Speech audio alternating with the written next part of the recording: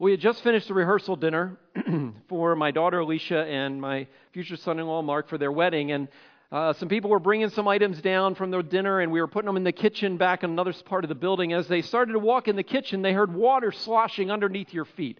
That's never a good sign. We did not realize it had been raining heavily for the last hour and a half outside. And the rain had been coming down off the hillside across the 897 here, between the two buildings, between the main building and the church building, and was running like a river down past the kitchen. You're going to see some video footage of it on the screen behind me as I'm talking. Water was starting to pour into the kitchen. By the time we got in there was about 2 inches of water inside the kitchen. And as we turned the lights on, we discovered the gym was a third full of water. As I went outside, I saw this river of water that was just cascading. You can see it there on the video. This just river of water that was probably about 10 feet wide, running past the kitchen door, running into the kitchen the night before the biggest day of my daughter's life. And I felt incredibly powerless. I didn't know what to do. I couldn't stop the water.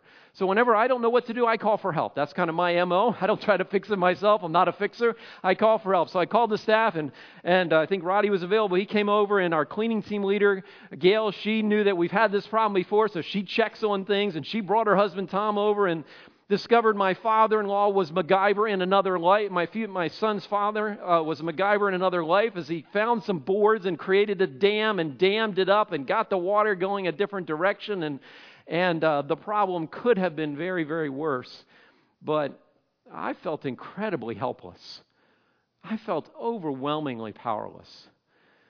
And I don't know if you've experienced life being out of control when things like that happen, but it's a hard place to be. It's a hard place to be.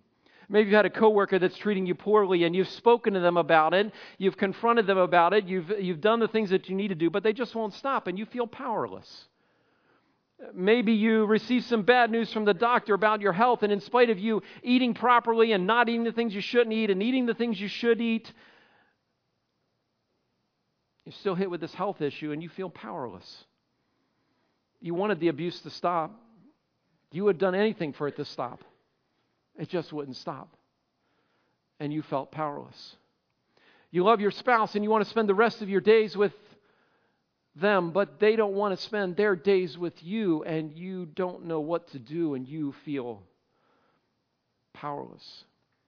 Your parents can't seem to get along, and even though you try not to rock the boat and you try to keep them both happy, it doesn't look like the marriage is going to survive, and you feel powerless. You've been a model employee. You've gone the extra mile. You've come in early. You've stayed late. And yet when the next merger showed up and the next round of layoffs came, you just felt powerless. You know the struggles inside, and you've been to counseling, and you sought freedom from your past, and you want the nightmares to end, and you don't want to be controlled by this pain from your story, but you just feel powerless. You've sought to follow Christ and to honor Him with your life and to lead your family to do the same. And yet one of your sons or one of your daughters decides they're not sure they want to make your faith their own. And in spite of all your prayers, you feel powerless. No one likes to feel powerless. No one likes to feel helpless. There's probably other emotions, but those are some of the toughest ones for me. And what do you do when this happens? What do you do when this happens? We tend to go one of two routes. Some of us turn inward. We blame ourselves. We say, what could I have done differently? What should I have done? We demean ourselves. We beat ourselves up. We're full of self-loathing. Others, and this is my MO, we just put our head down and try harder. We work harder. We think harder. We research harder. We Google harder. We go to more counselors. We do everything we can do to try to find a solution to this problem that we feel helpless to do anything about. As we continue our journey in our series entitled Simply Jesus from the Gospel of Mark, this morning we're going to look at this subject of power and powerlessness, and we're going to explore a place where most of us hate to be, but the place where Jesus most likes to show up in our lives. We're going to look at the place that most of us hate to be, and yet the place where Jesus most shows up in our lives. The book of Mark is a real-life account of an eyewitness, Peter, who is a first-hand observer of the events of the life of Jesus. And he recorded these events in a condensed, focused book called Mark, written by a guy by the name of Mark. Not a lot of extensive dialogue, not a lot of theological debate, but these snapshots over and over and over again of these things that happened in the life of Jesus that he wants us to look at, to learn from, and to follow. If you heard this last week, I talked about the fact that following Jesus is not about rules, it's about relationships. And if you weren't here with us, I hope you have a chance to listen online and catch up and be able to hear that message from last week.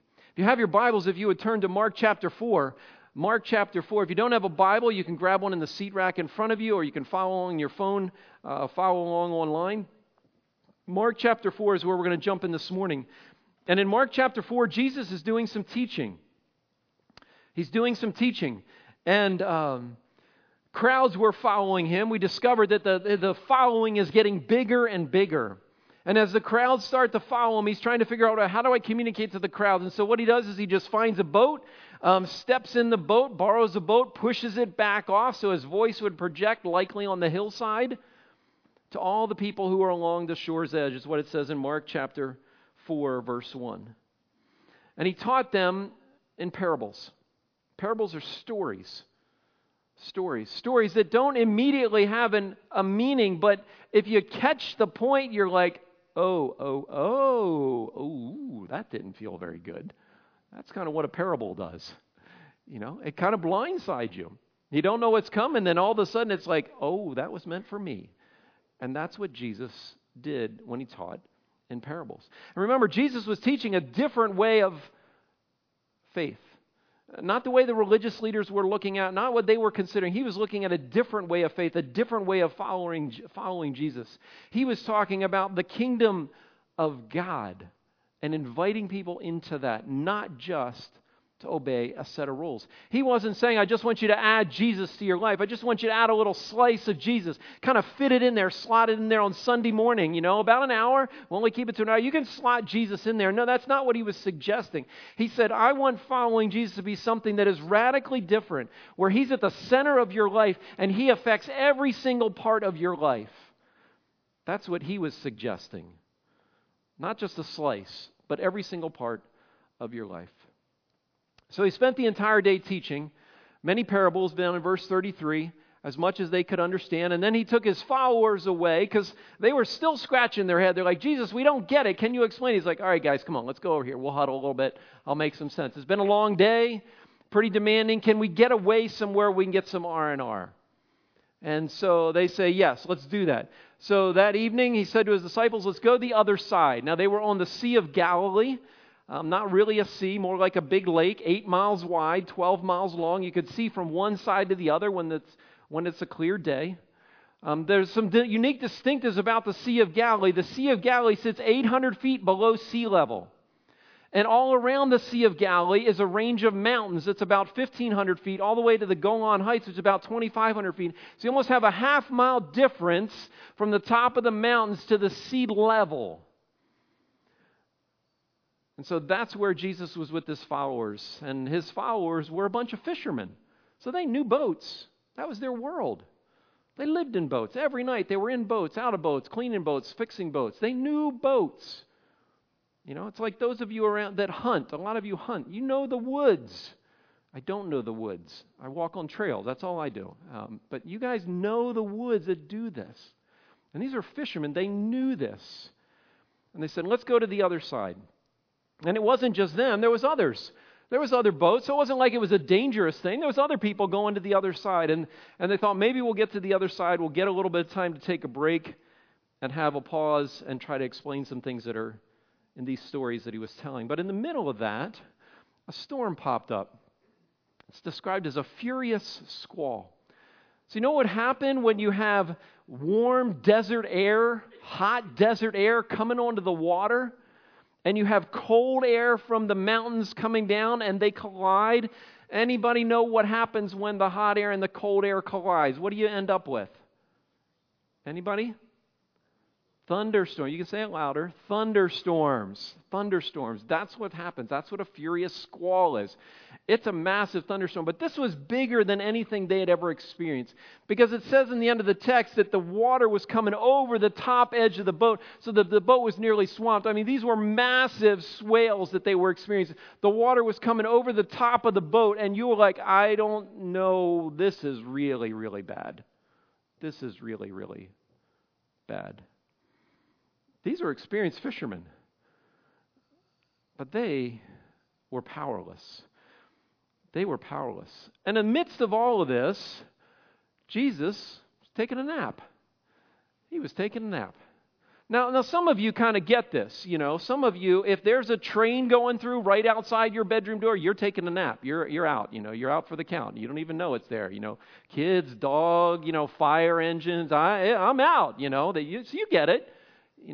Jesus has had a long day. He's been out ministering, teaching. Imagine yourself at the end of a very long 12, 14-hour demanding day, and the eyelids are getting a little heavy, Kids have been hanging on your legs all day long, You got customers squawking at you. You got a boss hounding you about deadlines. You got employees, not performing. You're at the end of this is where he was. Why is Jesus sleeping? Maybe he's just exhausted. Maybe he's just exhausted. Maybe he knew what was going to happen. Maybe he had confidence in God that was so high that it allowed him to sleep, but we don't really know. All we know is there was a storm going on around him, and Jesus is out for the count. He's just snoozing. I kind of wondered this. Maybe they thought, he's a fisherman. He's a carpenter. He can't really help us, It's like those of you that hunt, you took me out in the woods. You wouldn't ask me for direct. John's a pastor. He can't help us get out of the woods, Maybe that's why they didn't ask him. But in the midst of the crisis, they finally woke him up. And notice what they said when they woke him up. They said, "Teacher, don't you care if we drowned?" I'm kind of intrigued by this. It has a little sarcasm to it. A little sarcasm. They didn't say, "Jesus, we need your help. Listen, we're all on an oar. We need one more oar, and if we get one more person on one more, we think we might be able to get past this thing. The waves are coming over. We need you to bail. Okay, we're all on the oars. We need you to bail. Just keep bailing because the water's coming over the edge." They could have asked him all kinds of things. They didn't ask him any of that stuff. They just said, "Are you going to let us die? Are you going to let us drown?" And do you know what's underneath of sarcasm? Anybody know? Anger. Anger's underneath of sarcasm. People are very sarcastic. They're very angry people. What were the disciples angry about? What were they angry about? I mean, they had seen Jesus heal people. They had seen Jesus take care of people. They had seen Jesus solve people for total strangers. He helped all these other people. These disciples, they gave up everything to follow him. They said, "We're signing up. We're walking away from it all. The family business, the inheritance, we're walking away from it all, and we're following you." And now they're at a life crisis. And where's Jesus? He's asleep. He's asleep. And they're pissed. They really are. I mean, you come to church, you give faithfully, you serve, and you've been doing this for years. And this crisis hits.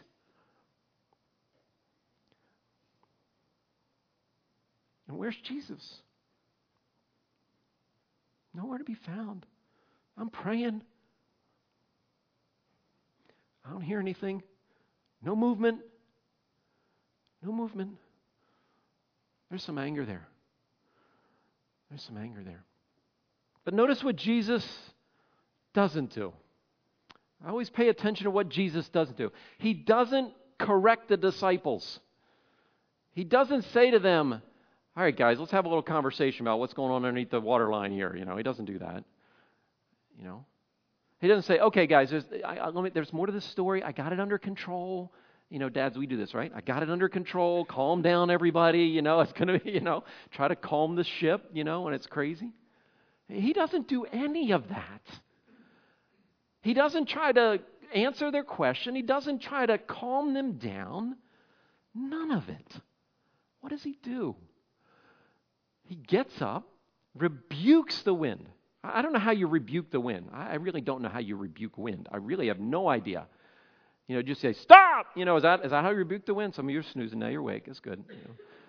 I don't know. I don't know how you rebuke wind. He says to the waves, quiet, be still. But they listened. The wind died down and it was completely calm. This is what it looked like. It wasn't the waves, and they get calmer. This is what it looked like. It was still. I mean, it went from this to this in a heartbeat. In a word.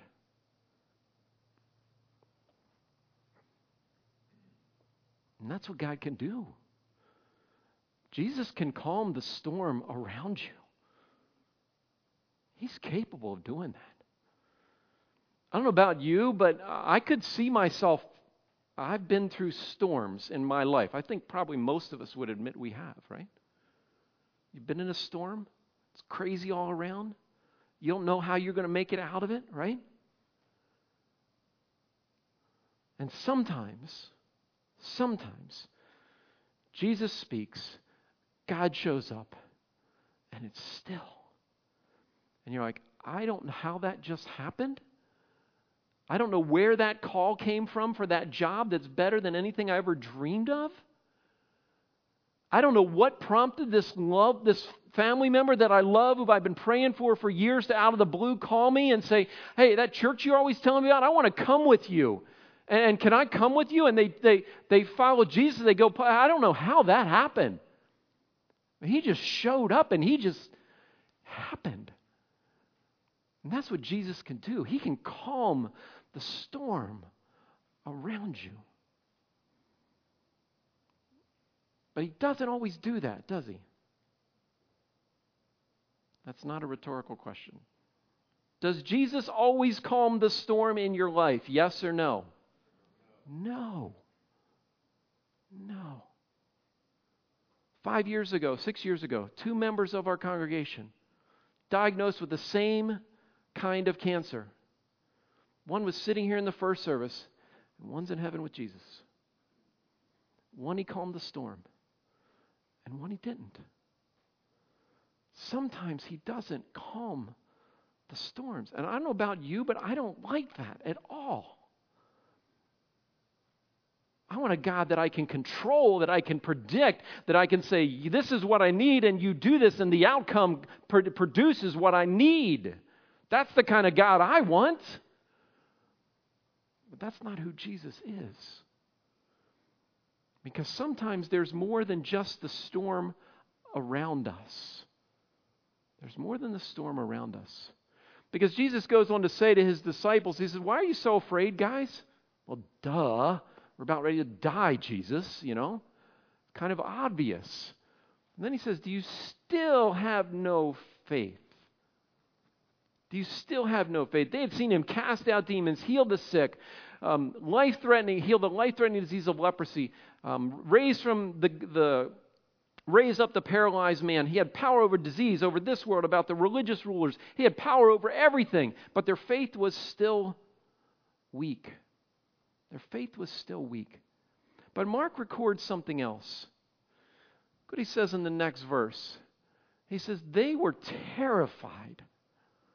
They were terrified. So the word afraid is like this much fear. Okay? That's what afraid is. This is terrified. That is the highest level of fear we know, is terror.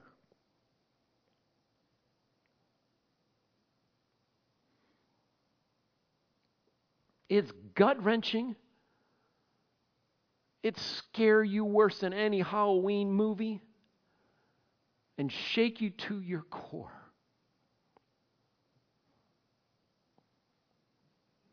There was something going on inside. The storm was done. It was gone.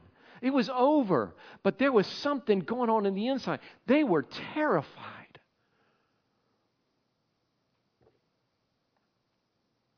What was this terror? They said, who is this? They had been following him. They knew he was Jesus from Nazareth. They knew he was the carpenter's son. But who is this? Who has this kind of power? And when I look at their response, I'm very confused, because if I was in a boat and the boat was about to sink and someone rescued me, I'd be high-fiving them. I'd be praising Jesus. I would say, thank you, thank you, thank you. I would not be terrified. And some would suggest that this is a sense of awe, that they're in the presence of Jesus. But for some reason, the word terror and awe don't fit together in my brain. They just don't. There's something going on inside of these guys. There's a storm inside. They can't reconcile inside. This is the way we live. This is what our faith is about. This is who this guy is. This doesn't make any sense. And this is freaking me out, is where they were at. And the story ends. The story ends. So what do I do about the storm inside of me? If Jesus may calm the storm outside of me, what do I do about that storm inside of me? I want to go to another passage of Scripture that I think gives us a little direction on this, and it's Paul's writing in the book, his letter to the church in Corinth. Paul says this, he says, 3 times I pleaded with the Lord to take it away from me. We don't know what it is. We have no idea. Some would suggest it's a physical malady. Some would suggest it's something that related to the fact that he had a relationship that didn't work. We don't know what the it is. All we know is Paul had something going on inside of him that he pleaded with God. That's desperate calls. That's not, hey, God, if you get around to it, it'd be kind of nice if this is, God, please, I don't know how I'm going to survive if you don't do something. 3 times. Over and over and over again. Metaphor for that. 3 times I pleaded with God. And what did God do? God said to me, I'm not taking it away. I'm not going to take care of the storm in your life. But I'm going to offer you something different. And I would suggest that can calm the storm inside. Look at what he says. He says, my grace is sufficient for you. Grace is unmerited favor. It's what I get that I don't deserve. He said, I'm going to give you something you don't do anything to deserve or earn, and it's sufficient. It's going to be exactly what you need. Exactly what you need. And this is how it comes to you. My power, the same power that calmed the storm, same power, it's perfected, or it shows up, or it's complete in your weakness. It shows up. It's complete in your weakness. I don't like that. I want to eliminate my weakness. I want to hide my weakness. I want to cover it up. I don't want anybody to admit it, even if I know it's to be true. I want to fix my weakness. I don't want to talk about my weakness.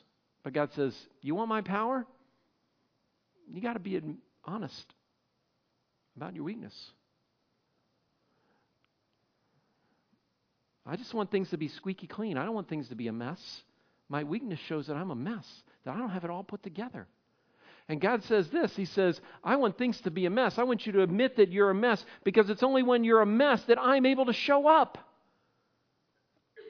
It's only when you're a mess that I can calm the storm inside of you.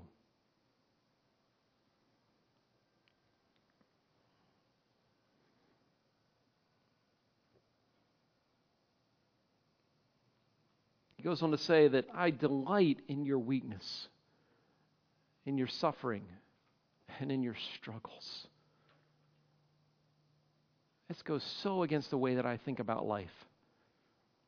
When I'm in a weakness, when I'm in a struggle, I'm holding on. I'm trying to find solutions. I'm trying to find a way out. I'm trying to dam up that water so it doesn't get more inside the kitchen. That's what I'm all about.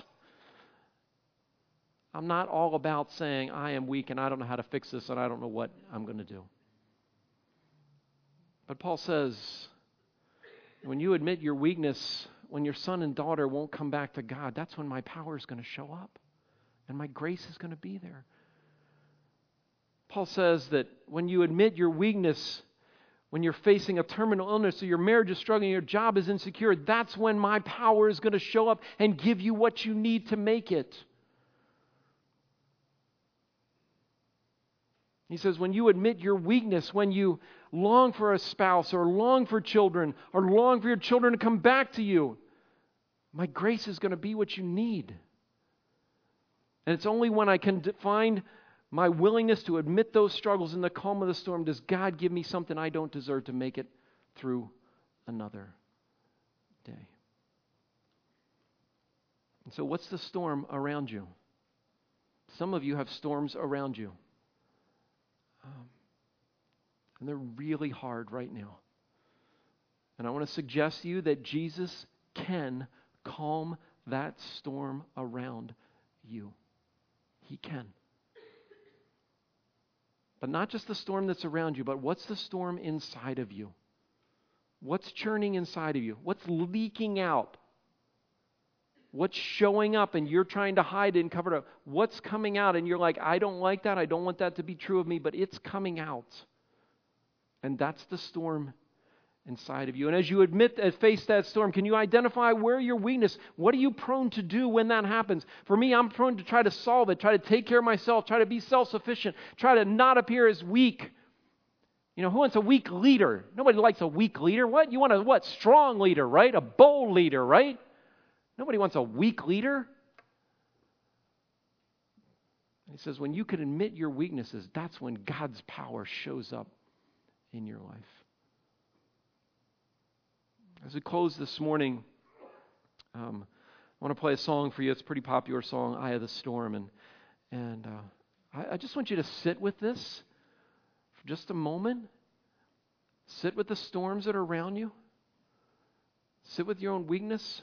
Because I don't think there's a person in this room that doesn't want God's power to show up in your life. You would not be here if you didn't want that somehow, some way. But it comes in the complete opposite way that we try to do it, which means stepping back, letting go, having faith that God's going to do something in my life through my weakness, through my struggle, through my storm. Listen to this song.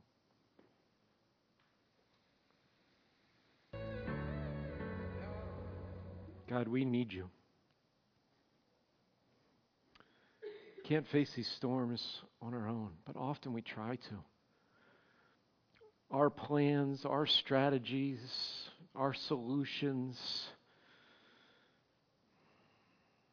our self-loathing.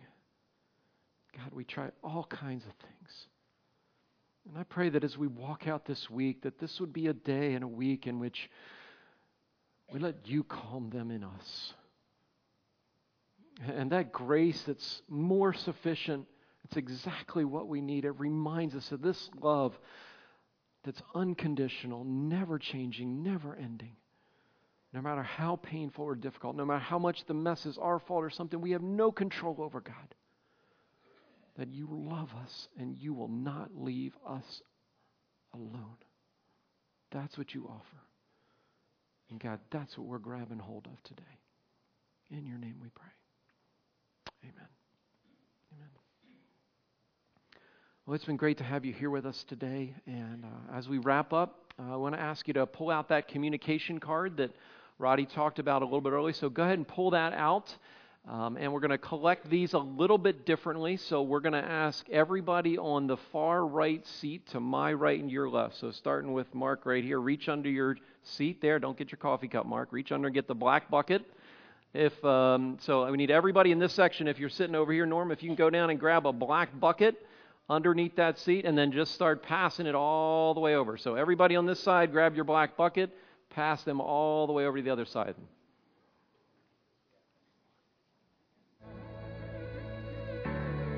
Awesome. Great job, everybody. And when they get over here, just this side, put them right underneath the seat if you're on the last person on the seat. Thanks.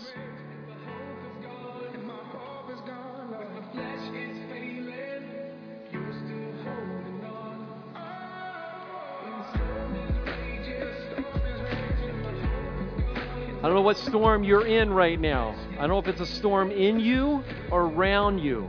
But Jesus can calm the storm around you, and He can calm the storm in you. And I hope you let Him do that this week. Have a great day, everybody. See you next weekend.